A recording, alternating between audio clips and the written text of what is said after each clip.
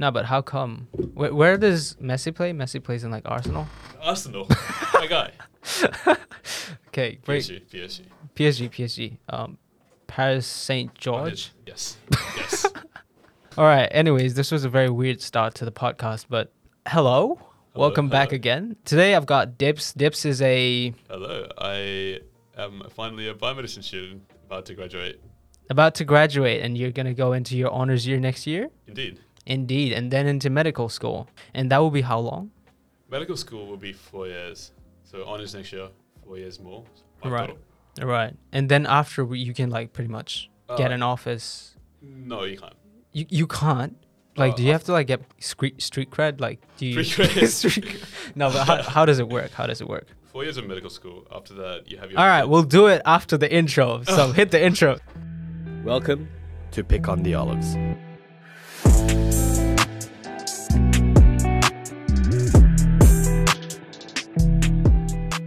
But yes, you were mentioning about how the process is once you finish medical school. What happens after that? Once you finish medical school, you have a year or two of internship. Mm-hmm. So you could do surgery or medicine, and depending on which one you take, you have the rotations. Mm-hmm. So you work through different, fields in whether medicine or surgery. And is it something that you decide early on, or is that something that you sort of learn through the process? I think you learn through the process. A lot of people, they go in with an idea of what they want to do when they start medicine, mm-hmm. but often end up changing it. Because medical school, you have your placements and you have whatnot. You're going through a lot of rotations. You see a lot of doctors. You're working with a lot of specialties.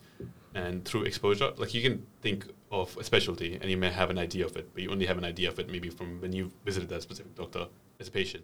Maybe if you had a mentor, you might have a better idea. Mm-hmm. But you're not going to get the feel of it unless you're actually there. That's how people usually end up deciding the specialty. Is it something that you've seen as like a trend in like seniors maybe, or even your fellow students, that they just like sort of change as soon as they like change their pathway, or like someone who's doing nutrition then realizes that it's useless and then like switches to something else? It's pretty interesting actually. I've had a few friends who did engineering and mm-hmm. like went to medicine. I had a friend who did I think Masters of Engineering, biomedical engineering, and realized he didn't enjoy that just on his own. He wanted the clinical aspect, so he ended up doing medicine after. Another friend who did commerce actually, and came back into biomed, or not, transferred into biomed, and I think he's doing medicine next year. Wait, so he went through the friend who did commerce, so he did 3 years of commerce? Oh, no, first year. Oh, okay. That makes sense, because that would have been taking a long time. Yeah. Okay, interesting. I want to ask you this. Why did you get into medicine? First, I'm not in medicine yet. I mean, why do you want to go there? Why are you studying neuroscience? So why that? Why neuroscience? It's interesting. Ever since I was, I guess, in year 10 or something, but very young, I was very curious about the brain. Mm-hmm. So just because, I don't know, I saw a documentary at one point, then I saw Doctor Strange. It's like, you know what? Brain seems pretty cool.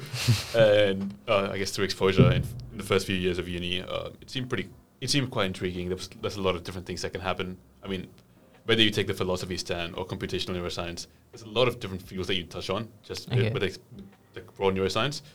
So that seemed quite intriguing and seemed like something that would be applicable to many different things. Was there ever a point where it sort of intimidated you that there was like so much of choice, like in terms of like once you got into neuroscience that it's such a broad field? Did you ever get confused about it at any point? And if so, how did you sort of navigate through that?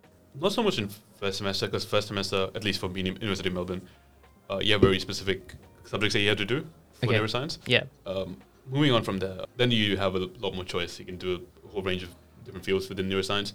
The way I chose mine was something that seemed quite challenging that I wouldn't do otherwise, which was computational neuroscience. So I did a couple of subjects in that, so machine learning, neural networks kind of thing. And then the other subjects were more focused on pharmacology, so how drugs affect the brain and whatnot.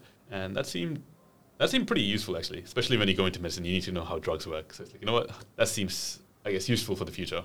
You said drugs, right? You said understanding drugs. Yeah. Now, there's the theoretical aspect of it, but like, how is the practical stuff? Like, do you take it? Oh, yeah, of course. You do. A little bit of that coke and just snort it in. Beautiful, actually. For computational, I think that was probably the most challenging subject I did. Not because it was hard per se, but I went into it knowing minimal coding. Yeah. So for context, all I knew was print world or print hello world. Right, yeah. And I went from there to actually coding an entire network in a semester. So it was a very steep learning curve. Mm-hmm. Getting through it was honestly just a lot of help from friends. I had friends who did computer science major, so I was like, you know what? I Right. constantly kept nagging them. Now that's something that I've knowing you for many months now. I'm just trying to figure out when I started talking to you. Something that I've gathered from you is your ability to form connection with people very quickly, and also this concept of being continuously curious about other people and seeing if you can learn something about them. So I kind of want to head into that and get your mindset when heading into any of Right. these sort of situations. How do you form these connections and in such a manner that you're able to get a lot out of it and also contribute towards others? Honestly, there's not a specific framework that I approach this with, right? It's Mhm. more, I naturally like meeting people. I'm very sociable Mhm. by nature. Okay. So it's something that just happens instinctively. It's not something that I specifically go out. Though saying that, I think the switch from introverted to this happened as I moved from high school to first year, right? Yeah. I think I was one of 2 kids from my high school who went to the University of Melbourne. So I was like, you know what? If I want to have friends, I need to be social. Yeah. And I guess my Jeffy energy just never went away. It just holds still. It just still holds that Jaffe Yeah. energy. And it's pretty fun, right? Like when you meet new people. Like, Mhm. especially when you're at a place like this, the University of Melbourne. Yeah. As we are students, we can always talk crap about it. But speaking as it is a very unique opportunity. There are a lot of ambitious people here, a lot of people who are driven. And even though they may seem different, just by the virtue of the fact that you're here, Mhm. you have a lot of similarities, right? Yeah, you do. Like, you studied your ass in high school or whatever. Yeah. We're nerd to an extent. Yeah. So it's yeah. like a lot of these similarities that may not seem pretty evident just because Mhm. you're here Mhm. is there. Yeah. And that makes it really easy to talk to people. Yeah. Like, you're all students, you're all going through the same experience, Yeah. you're going across the same buildings, running across campus, Yeah. same paths, everything. Yeah. So it's, I guess in that sense, it's easy to relate to people. Like, is it something that a person should carry, this curiosity, whenever approaching any other person or situation? Yeah, I would say so. Especially professionally, right? When you're trying to build your networks, when you're trying to get the LinkedIn 500 or whatnot, Yeah. Yeah. it's really helpful when you can, when you're not afraid to approach people. Mm-hmm. So if you see someone interesting, if you see someone's doing something that you want to do, or you want to be mentored, or just make a friend, right? Mm-hmm. Often, especially at university, especially where we are right now, a lot Yeah. of people do want to make friends. Yeah. Like, it's part of the university experience, Yeah. right? It is. So, but often what I find is the problem is people are afraid to break the ice. Like, you don't want to be like the guy who's just randomly saying hi, right? Yeah. More often than not, it works. Yeah. Everyone It wants does. to make friends, Right. Yeah. usually. There's some certain situations you want to sort of understand their body language if they want to be approached or not, right? I mean, if they're on the edge of the ice, why would you break it? Like, they just drift away, right? No, I'm kidding. No, but it makes sense. It makes a lot of sense. They might be sweating with their knees weak. Yeah, arms are heavy. Like, they Spaghetti, might yeah. have some. Yeah, they might have some vomit on his sweater, on their sweater. Yeah, I wouldn't approach that person. Yeah, fair enough, honestly. How has club involvement helped you in your uni experience, in your uni life? It's a space where, or depends on what club you're in, but Mhm. it's a space where you can build something interesting, right? Right. So if you want to experiment where you need people, but you don't know people, Mhm. clubs are a really good way to, one, network, get to know a lot of people, again, going back to the whole social thing. Yeah. But beyond that, depends on what club you're in, but you often have opportunities to build something interesting. Right. So, like, no one's going to hire you straight off as a first year, right? Absolutely. Yeah. Unless you're, I don't know, some sort of a genius. But so you need some sort of evidence that you can do something useful. And clubs are usually a good gateway to that, to demonstrate that you have the capacity. For instance, a lot of clubs, you can take up leadership Mhm. and, Yeah. I guess, fine-tune that before you go into the professional world. So Right. when you're in the professional world, you already have some idea of what to do. And I guess it's just, for one, those soft skills. Yeah. But there are also a lot of clubs where you can build like solid hard skills. Like, a lot of clubs have hackathons and whatnot. Yes. So you Yeah. can, They do. Computing, Like medtech. CISA Yeah, does a CISA. bunch of those. CISA does a lot of Yeah. them. Yeah. I think another one, shameless plug, MBSI, that I'm part of, also Mhm. does Mhm. what's called the biodesign competition. So it's we bring together bioengineers, Right. medical students, biomedicine students, and sometimes commerce students. Okay. Commerce And- students. Yeah, because the idea is you want to build a medical technology that Okay. can be turned into a startup. Ah. Okay. So you're getting the technical expertise, you're Right. getting like all the problems from the medical students and the clinicians. Mhm. We also have mentors. Right. like actual doctors, and have been practicing for years. Yeah. So they have encountered a lot of problems. They can help you through, help you identify what's going wrong, Right. and then they can nurture the idea alongside you. And how is it what's the approach in terms of like getting these mentors? Like, do you just like cold call them, or do you sort of try to find connections? I think a lot of them are from connections, if I'm From completely connections. honest. Okay. So for context, Hmm. my team, which is the executive team, Yeah. they're all medical students except me. I'm the odd one out, but Yeah. and a few of them already graduated, right? Mhm. Or just graduated this year. Okay. And because they've been in the field for a long amount of time, they already knew a lot of people. So that's how we got Right. the contacts in. And Okay. beyond that, it's attending a lot of conferences and seminars. So you meet a lot of interesting doctors, and you can gauge whether they're interested in something like this. And if they are, then you know, more often than not, because it's startups and something interesting, Mm-hmm. people are usually pretty keen. I think something that you mentioned when we were talking outside, an interesting involvement for you has been your involvement with, I might be wrong again, but with biomedical like technologies, such as anti-aging. No, I'm kidding. Such as like I wish. you mentioned brain-computer interface. Could you give us a very layman sort of understanding of what that is? It doesn't have to be super layman. Yeah. Brain-computer interface. So You're using your brain as an interface, right? So when Okay. you're, typing, yeah, the keyboard is the interface. So you're using the keyboard. yeah, That's the link between the computer and you, right? okay. But what if you could just take the keyboard out, for example? What if you could just use the computer by thought?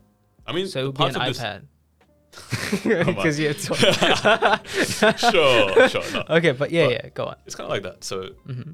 technologies like this already exist, but they usually exist for, I mean, Stephen Hawking, right? He didn't actually type anything. He just thought Use of it. this cheek Yeah. muscles. Yeah, cheek muscles. Yeah. It's cheek muscles, but you can also, similar principle, Mhm. instead of cheek muscles, they take the impulse, right? Electrical Right. impulse from the muscles. Instead of Yeah. that, you can just use the brain waves. Yeah. So every time a neuron fires, Okay. or when a cluster of neuron fires, you can pick up the signal through a whole lot of electrodes on your brain. Right. So if you could find a way to read that signal effectively, Yeah. you can translate that.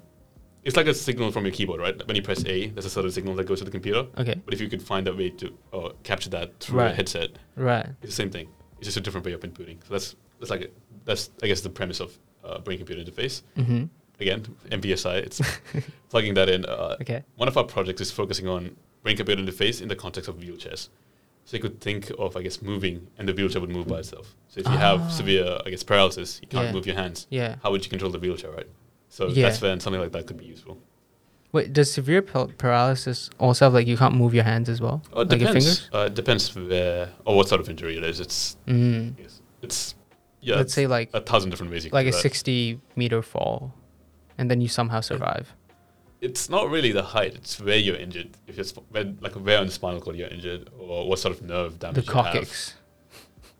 The coccyx. Wait, is Coccyx. it coccyx or the Yes, coccyx? that's further down your spine, so your hands are going to be fine if anything happens to your coccyx. So what part would like the lumbar? Fuck, I don't Lumbar even is remember. still not high enough. Well, honestly, What How about was like it? right up top? Like as soon as like the spinal cord starts, you just break it right there. Are you that's done for literally life? your neck. You'll be dead. Exactly. But again, Okay. probably ask a doctor for this one. You also mentioned incubators, and I think you've also experienced that both as someone in a team, but also as someone who's led teams, and then also someone who's decided on which projects that should probably go into incubators through, I guess it was Enactus. Oh, That- Enactus. Was it the same? Or was it? Enactus, MBSI. It's pretty interesting. I think that kind of, incubators in general, my Mhm. interest in them stems from my interest in, startups generally, but more specifically venture capital. Okay. So, What can you describe? What is a venture capital? yeah, venture capital. So, when you see big startups, right, Facebook, Google, whatever, Yes. or Tesla, Neuralink, anything that you see, Mm-hmm. those companies are very complex. Like, they do, for example, Facebook, they need a lot of users, right? Yes. If you just build an app today and put it in the App Store, no one's going to download it. That's No. why you need a lot of money up front before you can be profitable. And startup is essentially any business that can be scaled really big, right? Like Tesla's, they have hundreds of thousands of cars on the road right now. Yeah. I saw many on the way here. Same with Apple, right? I'm using Apple computer right now. I'm sure if you go out into the library, there'll be hundreds. They would. Yeah. Yeah, so it's something like that can be scaled really big, but obviously you can't build that just like for us. For example, we start a company, right? As Yeah. founders, we can't build that by ourselves. So No. we need to hire a lot of people, but we don't have the money for that. That's Right. when venture capital comes in. So they take part of the equity. Where do you want to go with this? Like eventually, where do you see yourself ending up? Like with medicine, and then also your interest in venture capital and all these interesting projects that you've been involved with. Later down the line, I'd see them all merging at once. Mm-hmm. So, have you heard of, I guess, completely integrated systems, like how China and social networks are completely integrated, right? Okay. So you have you're scrolling down, but it's also a shop. Like you could click something and buy it just from the app. Oh, from the same app. Yeah. Okay. It's everything is integrated. You have your social media, messaging, your shops, everything. But what if you could do the same thing with medicine? So you have your GPs, your physios, your specialists, medical technology incubators, all of them put together in a unified system that works very efficiently. Right. That's kind of what I want to build in the future, and that's something that would take decades to get there. Yeah. To have something completely unified. I think that's something that one important aspect when it comes to building something that will take decades, something that nuanced, new, and also innovative. One of the big things that it takes is resilience and then also patience, right? And I did ask you this question before. I asked you, hey, are you a patient person? And then you said something very interesting. You said when it comes to like short-term things, things that you want to get done right now, you're quite impatient, and so you just sit down and get it done. For example, let's say lectures. I remember when we were studying together, you just like smash through them. There's no like pausing and then like sort of like stretching out. You just finish it immediately. Yeah. So that's very interesting. But then you said that you are patient in the long term when it comes to like long-term gratification. Yeah. So I want to sort of know what sort of mindset you have when it comes to being patient. Why are you patient with the long-term gratification? You have to realize, right, if you want to build something monumental, if you want to have a great legacy, it's not going to happen today. It's not going to happen tomorrow. It's probably not going to happen 10 years from now. If you want to build something that's lasting, yes, it will take decades. And I think a lot of times when people try to build something too quickly, I mean, obviously you want to grow as fast as possible, right? Mm-hmm. That's why I said you have to be impatient in the short term. Yes. You can't wait around for opportunities to come your way. You have to chase them and go after it. You have to be aggressive in that sense. If you're aggressive with the rewards, if you're aggressive, you want to glory too early. Yeah. One, that can get to your head, and two, like even if you like get what you want, it's I don't know. I find it better to focus on the process rather than focusing on the outcome. Because if you're focusing on the process, if you're trying to build something bigger and bigger and bigger, constantly snowballing it, and have a vision in mind for decades, like the integrated healthcare thing, right? Yeah. It's not something I can't imagine someone doing everything, all of that at once. These are different pieces. It's like a chessboard. You can't move all the pieces at once. You have to do it piece by piece over time. Yeah, I can't imagine anyone doing everything at once. So you have to understand that. Wow, that actually got me thinking. Shit. Okay. Now, okay, let me ask you this. Like, since you said you have to be aggressive when it comes to like, and also being within that limit of not letting glory get to your head, how do you maintain humbleness, or how do you not let? I mean, as much as I know you, you're not a guy who's like a show off. You seem like a very humble guy. You are a humble guy, in my opinion. But has there ever been a time where you let it get to your head? And if not, what do you do to keep yourself from doing that?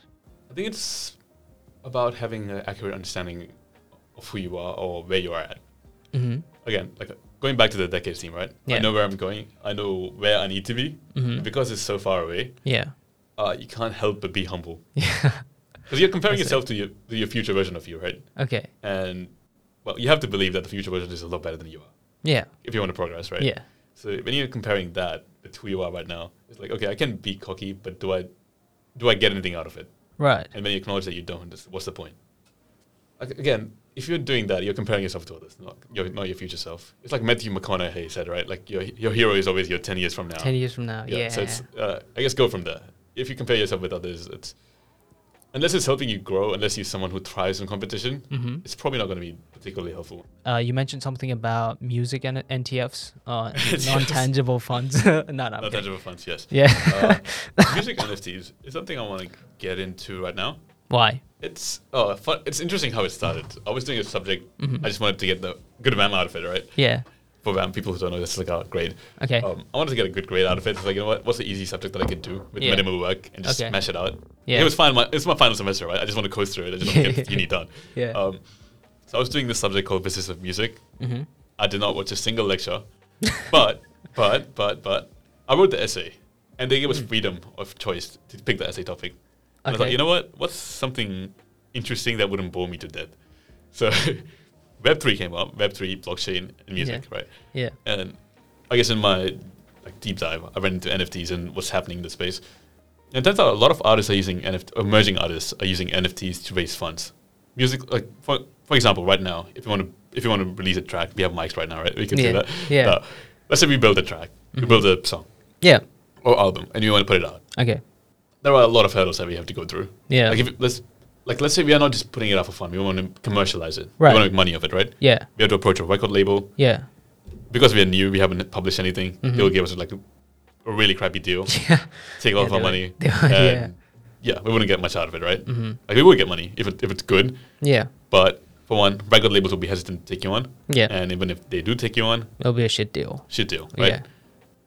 But what if you don't have a shit deal? What if you could raise, because you need money to build a track. Yeah. You can't just, you need to market it. It's not just you can't just put it on Spotify and expect it to blow up. So there's like a lot of marketing and things goes on behind the scenes, and that's why you need Okay. funding. That's why record labels come in, Mm-hmm. and it's copyright things, and it's a lot more complicated, but Right. that's the essence of it. What if you could raise funds without needing the record label? And that's where you could do NFT drops. So you could put let's say we are an emerging artist. We build a clip, a 30-second Okay. segment of a song. Yeah. We put it on TikTok Yeah. and gauge interest. If it's Mhm. really interesting, we build a fan following or whatever, then we can do an NFT drop. And our fans could buy the NFTs. Mm-hmm. The idea is they would have, I guess, a memento, the early supporter. Like, I guess, I don't know, Ah, like yeah. you want to show off whatever. Like merch. It's not really much. It's Ah. like NFT, right? So you Right. want to show off that you were early It's supporter. more like a signed Kinda. autograph Kinda. sort of thing, which because it has value. Yeah. Yeah. But it could be a lot more interesting. Mhm. So the way I'm thinking of doing it is you would drop the NFTs, Mm-hmm. but NFTs will entitle you to part of the royalty. So as long as you Okay. hold the NFT, Yeah. you could get part of our royalty. And that essentially helps us as artists to raise initial funds to promote and whatnot. And then after that, beyond that, it gives artists something that they can use, something they can, like, for one, have some sort of investment value and also like sentimental value, right? Like they supported early artists, and one Yeah. day when we blow up, we have millions of views, Yeah. or we have millions of subscribers or whatnot. Yeah. Then they can say, hey, this is evidence that we have early supporters. And hopefully the NFT will be worth a lot more for the fan in the future as well. And you could do it in many ways. You could do it with concert tickets. Mhm. So every concert ticket will be a unique NFT. Yeah, and you can resell that. And the concept of NFTs might not be like, what's your understanding of what an NFT is? So I would purchase, let's say, Joji or someone's NFT. I don't Yeah. know, for example. Steve Aoki is doing a Steve Aoki. Okay, yeah, we'll get one of his NFTs. Yeah. So he earns most of it, and then the thing that I would get is essentially like free tickets, and then essentially these privileges, Okay, or really, it depends on how you structure the NFTs. Like every NFT would have a different perk, right? Some could Okay. have nothing with it. It's just art. yeah, And you hold it. But it really depends on how you structure it. For example, at Steve Aoki, I think he's doing free concert tickets, early release, and merch. So you get free merch, you get, like, I guess, free concert tickets wherever he goes and whatnot. is that really a good idea? Would you say? Because so if it's free tickets, free merch, and what else? Early releases. Yeah. What do you mean? So you can still buy it? You have to buy it still, but you get it early. Is that what it is? As in, like, early access to songs. So before they're out. Okay. Sometimes. Or Interesting. exclusive songs that are just for the NFT holders. For the NFT. For, like, eventually, obviously, it's going to go out. But, That like, sounds very intimate. Yeah, yeah. Okay, but so concert tickets would cost around, let's say, like for someone like Steve Aoki, that would be like $100 maybe. Okay, let's put 200. Okay, let's be generous. Not generous. I mean, stingy. 200 for the tickets, and for merch, let's say, so you get a T-shirt that's gonna cost you like $80. So let's round it up to 300. How much would he put on the NFTs? I'm actually not sure. I'll just search up how much exactly he sold it for. Right, but like for example, what would you sell it for if it was you? I think you have to look at the artist. Steve Aoki obviously is a big name. He can get away with charging a ridiculous amount and he'd be fine. Like the way I'm trying to do it is with emerging artists. Like I think the initial value, the way I want to structure it, the initial value would, I mean, obviously would come into mind, but it's secondary, the way I'm trying to do it. Right. So the idea concept right now is every resale, the original artist, us, will get a percentage. So every time it resales, we get a percentage of the profit in perpetuity. And that's where you make the real money. Let's Okay, say you're so- the artist. yeah. I bought you NFT. Yeah. But then if I resell it to someone else, not you, someone Yeah. else, I get the profit, obviously. But you get the percentage of the profit. So Andrew Tate. Oh, my.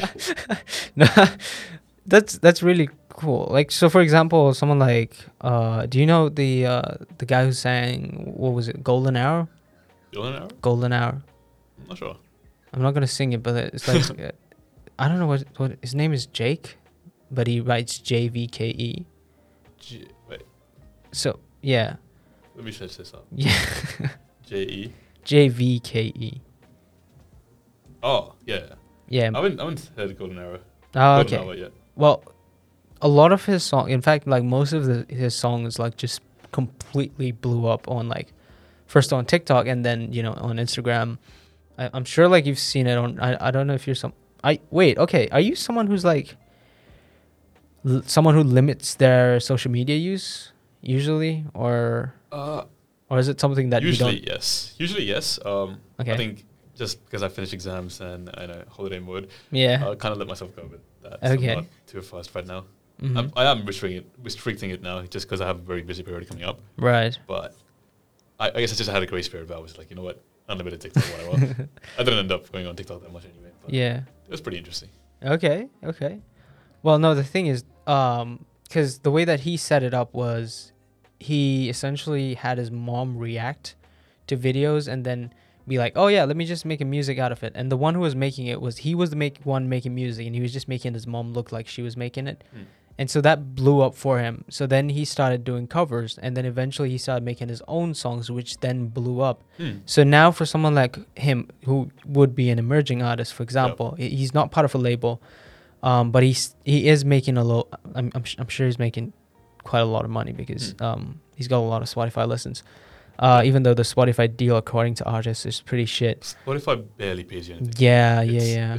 It's what is it like? Do you know about this? I do. I forgot what the exact figure was, but I remember I was pretty surprised actually. Mhm. Like artists barely gets anything out of it. And I thought you were gonna give me a number there, but I genuinely can't remember the number. Okay, no worries. No, but like someone like him could capitalize on this idea, like this concept of music NTFs, music NFTs. Yeah. Let's talk about networking, your approach with networking, because you'll see that everyone's trying to do it. Like for example, you go to a networking event and you will see that those people who have a lot of experience are being hounded pretty much. But these students like us, like really experienced, very, very charismatic people like me, or like nervous like, newbies like yourself. No, I'm kidding. No, but how do you engage in such a way that, you leave that conversation having gained a certain amount of like just the right amount of respect and also interest and curiosity, such that they would then further engage with you and not like, ghost you on like LinkedIn. Yeah. Interesting. It's a good question. Mm-hmm. Again, I think it comes back to curiosity, right? Yeah. Like people like people who are interested in you. Yeah. Like let's say you're just hanging around. You like people who ask you a lot of questions, right? Yeah. It's I guess it's a very human thing. Yeah. So if you're naturally curious, or if you genuinely don't ask questions for the sake of asking questions. Mm-hmm. Just genuinely be, I guess, curious about what they're doing, how they got to where they are. Mm-hmm. I think a lot of times when you ask people about their journey, rather than what they're doing right now or what projects are coming up in the future, Yeah. they're really excited to talk about that. Basic human nature in that sense. Mm-hmm. And also I think it's also practice, right? Like if you talk to enough people, eventually you have enough confidence to not be awkward, I guess. Yeah. And I guess that's about it. Like other than that, a lot of people. I was at a networking event one time, and this guy just for context, I was in a conversation with this startup founder. Yeah. And it was like a networking event. It was a store, whatever. This guy just comes up out of nowhere. He's like, "Oh, are you offering internships?" Just doesn't introduce himself, anything. Just, "Are you offering internships?" It's like, bro, maybe start a conversation first. And that's something you don't want to ask for too much in the first conversation, at least. Like, I don't know. It's like, think about it, right? You wouldn't just approach someone on the street like, "Hey, can you give me an internship?" And if you wouldn't do something, if you wouldn't ask that to someone on the street, you probably shouldn't do that in this context as well. Mm-hmm. You want to build a rapport. Like, again, think long term. Don't think about what you can get in the moment. Right. Okay. So it should be like, yeah. Do you have a system right now? Like in terms of how you manage your life. Because I remember the last time, not the last time, but like when we were first talking, I talked to you about how you integrate your life in such a way that you try to get most things done. And you showed me your journaling thing, which you kept every day. And then also like a metric that you kept, like, did you work out today? Did you, was there retention today? No, I'm kidding. No, but you had that system, which was quite effective and one that I duplicated at one point and which really helped me until I realized that I wasn't as disciplined yet. So I had to work on it. But do you have a different system now? Is it the same? How has each system helped you? And what do you think about Andrew Tate? No, I'm kidding. Okay, yep, go on. I think it's useful when you're starting off, because a lot of times when you're trying to build habits or whatnot, or routines, the biggest issue is you don't stick into it, right? Yeah. And a lot of times you don't because you genuinely forget. Or at least that's what happened in my case. Yeah. So having a visual representation of whether I was following through or not, which was just like for context, it was in Notion and it was just like the checkbox function. Yeah, checkbox. So you could just see date, checkbox and whatnot. If the checkbox was there, if everything was blue, it's like, okay, I'm doing things. Yeah. If not, then wait a minute, why didn't I do it? Then I had to justify for myself, okay, why did I miss? And once you get the reasoning, once you see the patterns in the reasoning, it becomes easier to, I guess, optimize it. Right. So maybe I didn't go to, what do you call it? Maybe I didn't go to the gym because I skipped a meal. Yeah. And I was not tired, right? Yeah. If I see the pattern enough times, it's like, oh, wait a minute. If I just want to go to the gym consistently, I should maybe just not skip a meal or just like have like a quick snack or something, right? That would increase the odds of going to the gym.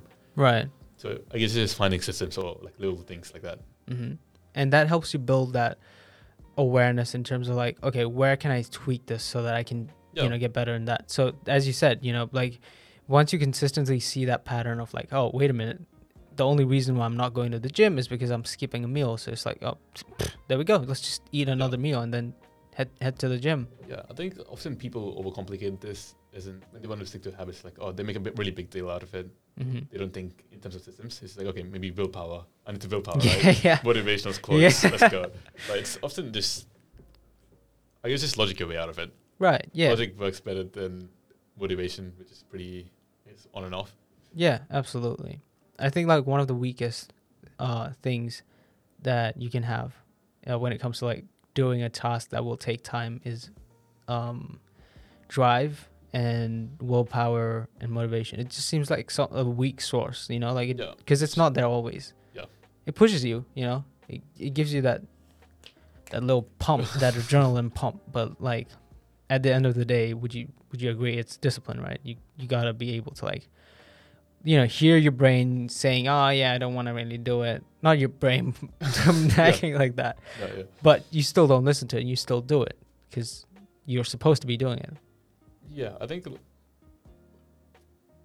it's important to acknowledge that your brain often doesn't want to do things you want to do. Yeah. So I think you have to realize, again, think long term, think why you're doing something. That's why understanding your motivation is really helpful, or what you want to do in the long term. Right. When you have a vision, when you have something you want to do, and you're trying to, when you think of that, it's okay.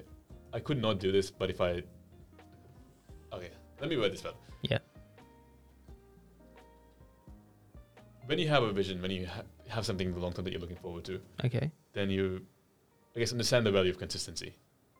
And I guess even missing one day, right? If I don't go to the gym one day because I wasn't feeling like it, then I might do that again. Then I might do that the day after, and consistently. And in a little time, you might lose like all consistency, right? Right. So it's understanding that even little things would accumulate. And it's understanding that, okay, if I let myself skip gym today, I will probably let myself skip gym tomorrow. Yeah. And it's just, I guess, thinking of it in, I guess, a longer view. Right. So it's like the compound effect, but like it works the wrong other way as well. Yeah. Like it's like it even works for negative things. Yeah. So exactly. it just starts piling up. Interesting, like the clothes in my room. No, I'm kidding. I'm a very clean person. Room tour? What? Interesting. No, it's because you just... It's one thing I've noticed about you is not that I've been able to observe you consistently. Okay. In a non-creepy way. it's not that one can. I haven't been able to observe you consistently, so I haven't really seen you at a low.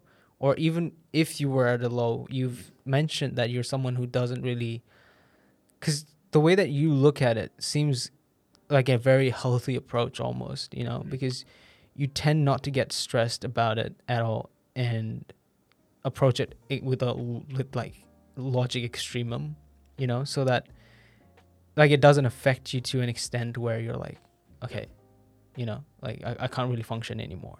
So how is it something that you've developed or something you've always had? It's a good question. I wouldn't really reflect too much on that, to be honest.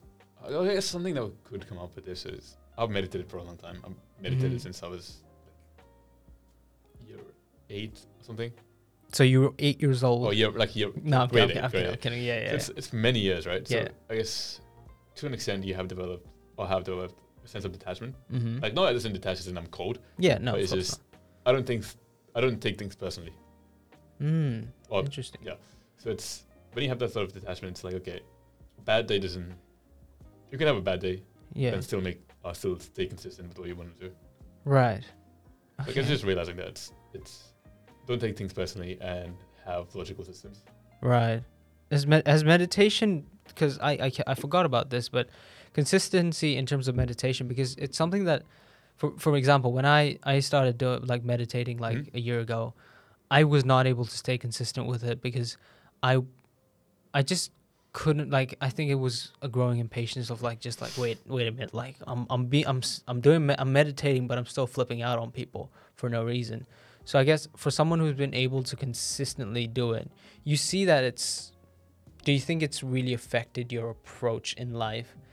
And to be fair, it's hard to compare because I've meditated for so long, I don't really have an alternative to compare it to.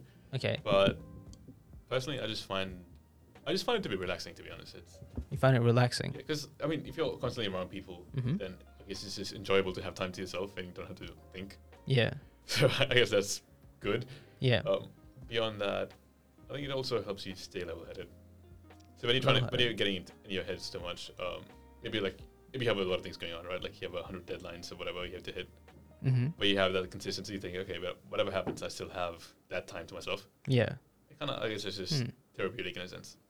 That's very interesting. And do you think that helps you in terms of so you've got a lot of things to do right now. Let's say, for example, you want to start a business with, let's say, music NFTs, for example, and then you also want to do a project with MBSI. And at the same time, you also want to, look into different places where you might want to go into for your medical school, and also keeping in mind, keeping in track of stuff do you still journal regularly? Yep. Yes.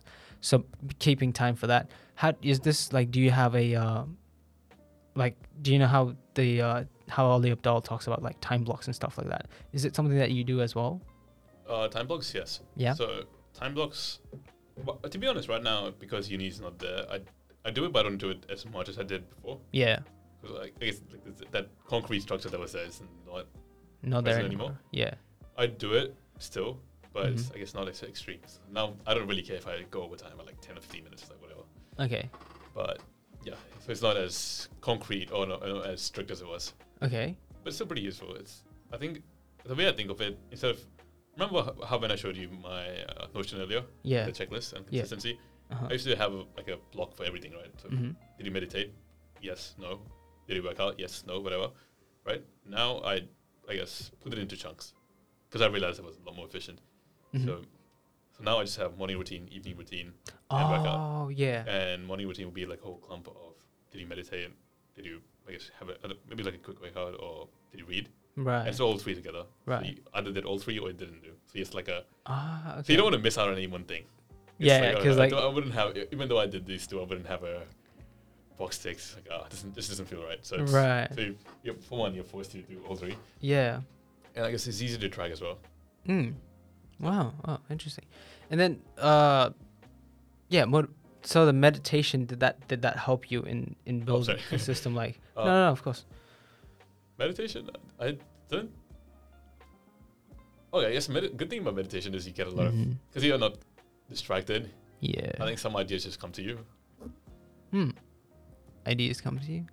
Yeah, I mean, like it's hard to explain. It's Hard to explain. or maybe not that hard. It's Not that hard. like when you're in the shower, right? You don't. Yeah, oh my god. It's like when you're in the shower. You don't have any. You're not talking to anyone. You're not. Yeah. Like I don't listen to music. So Mhm. you're just there. There's nothing to do. Like and your brain just wanders, right? Ah, Like even when yeah. you're meditating, Yeah. you can be pretty like blank for Yeah. most of it. Yeah. Or the 2 minutes you're not blank, it's like, oh wait a minute, that's a cool idea. Yeah. Kind of like that. So it's Okay. that system didn't come to me in meditations. That system was, I guess, just listening to podcasts, listening to what other people were doing, and realizing, you know what, Mhm. maybe something systematic is a lot more Yeah. replicable and something they can build consistency with, Right. rather than just relying on motivation or just not having that in place. I guess it's also about experimenting, right? Like, Yeah. just if you see a cool idea, instead of like spending an hour thinking about whether it will work or not, just try it. Mhm. If it works, stick with it. If not, don't overcomplicate it. Yeah. Okay. When you're like, cause you live, okay, let's I'm gonna scrap that. So, when you're traveling on trams, right, Yeah. or trains, trams, wherever Yeah. you live, I don't know where you live. No, when you're traveling for long distances, let's put it at that. When you're traveling for long distances, so what I liked to do before when I was going to work back and forth, Mhm. what I did was I just like listen to like, I don't know, rap music and just like pump myself up Yeah. for work that I hated. And when I came back, I was tired, so I'd still listen to the same music. Mm. But then I realized that, you're not really picking it up, it's except for entertainment. Yeah. So do you try to maximize your, like maximize the use of your time by like maybe listening to audiobooks or podcasts or audios of people speaking? Yeah, no, I don't listen. Audiobook. I don't listen to audiobooks and trains. I usually just carry a book with me, so it's Do you read? yeah, I just like physically read. Or do you just like look at the cover? Look at the cover. Look at you the know, cover, try yeah. the artwork. Interesting. Are you able to like concentrate with, people around or whatever, or if you had to stand? I usually just find a place to sit, to be honest. But even if you're standing, it's not that bad. It's you're just holding books, whatever. Is there a book that you're reading right now? Oh yeah, I'm reading I have it with me. It's the Checklist Manifesto. What is that about? It's about this. I just started reading it. So the premise of it is, again, it's systematic actually. So it's Mhm. the guy is a surgeon, right? So Mhm. he's talking about how he went through immensely complicated surgeries, or how the medical system, like, there's so many things happening, right? For example, if a patient is in critical care, they have 100 different things they have to do, from everything from drug administration to, like, you wouldn't think, but they have to brush the patient's teeth multiple times a day, right? Yeah. So the bacteria doesn't build up. Yeah. You have so many procedures, so many drug administrations. You have to make sure all the windpipes, everything is working functionally. Yeah. You have to constantly check for vitals. Mhm. And when you accumulate all of these are like hundreds of decisions every day for a single patient. And anything that could go wrong could mean the difference between life and death, right? Or Okay. like major injury in life. So he's talking about how he builds systems, or like how, like a complicated things such as medicine or even aviation, when you're flying as a pilot, they have this checklist and whatnot, or systems Yeah. that make sure even immensely complicated things are executed quite smoothly. Right. So he's just talking about that and how we can actually build that. Okay. Wow, that's a very interesting read. Would you recommend it to anyone who'd wanna sort of? Yeah, I would say, actually, I would give you a few recommendations. If you want to think systematically and build systematic, Mm-hmm. I guess, consistency, firstly, read Principles by Ray Dalio. Okay. I've heard Atomic Habits is really good. I've listened to like half of the audiobook, haven't listened to the whole thing. It's pretty good. Yeah. It's pretty good. I think Yeah.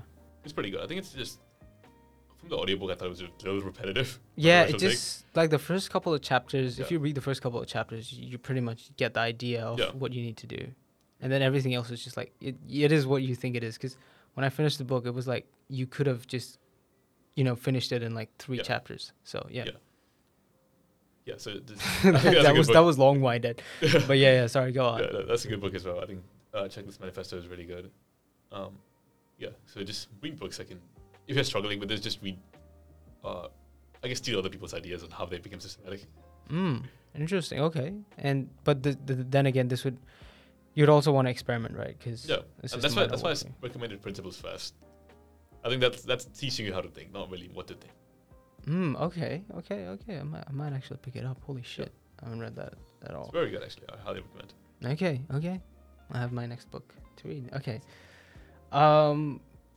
Before we sort of wrap this up, I guess, I want to ask you, because you're someone who, in my own friend circle, I've seen as someone who's very consistent, someone who's on the top of their game. I know you're going to laugh, but like, you're consistently on top of your game. You're consistently showing up prepared. And I think, like, I didn't send you any questions or anything. You just sat here and then we started talking. I had a bunch of questions.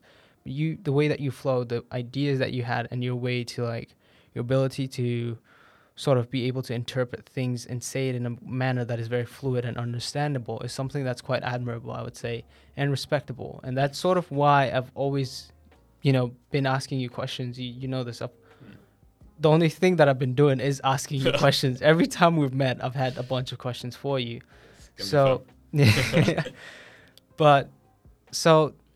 And that's the whole reason why I invited you, because you're someone who's very interesting. You're consistent. You're brilliant.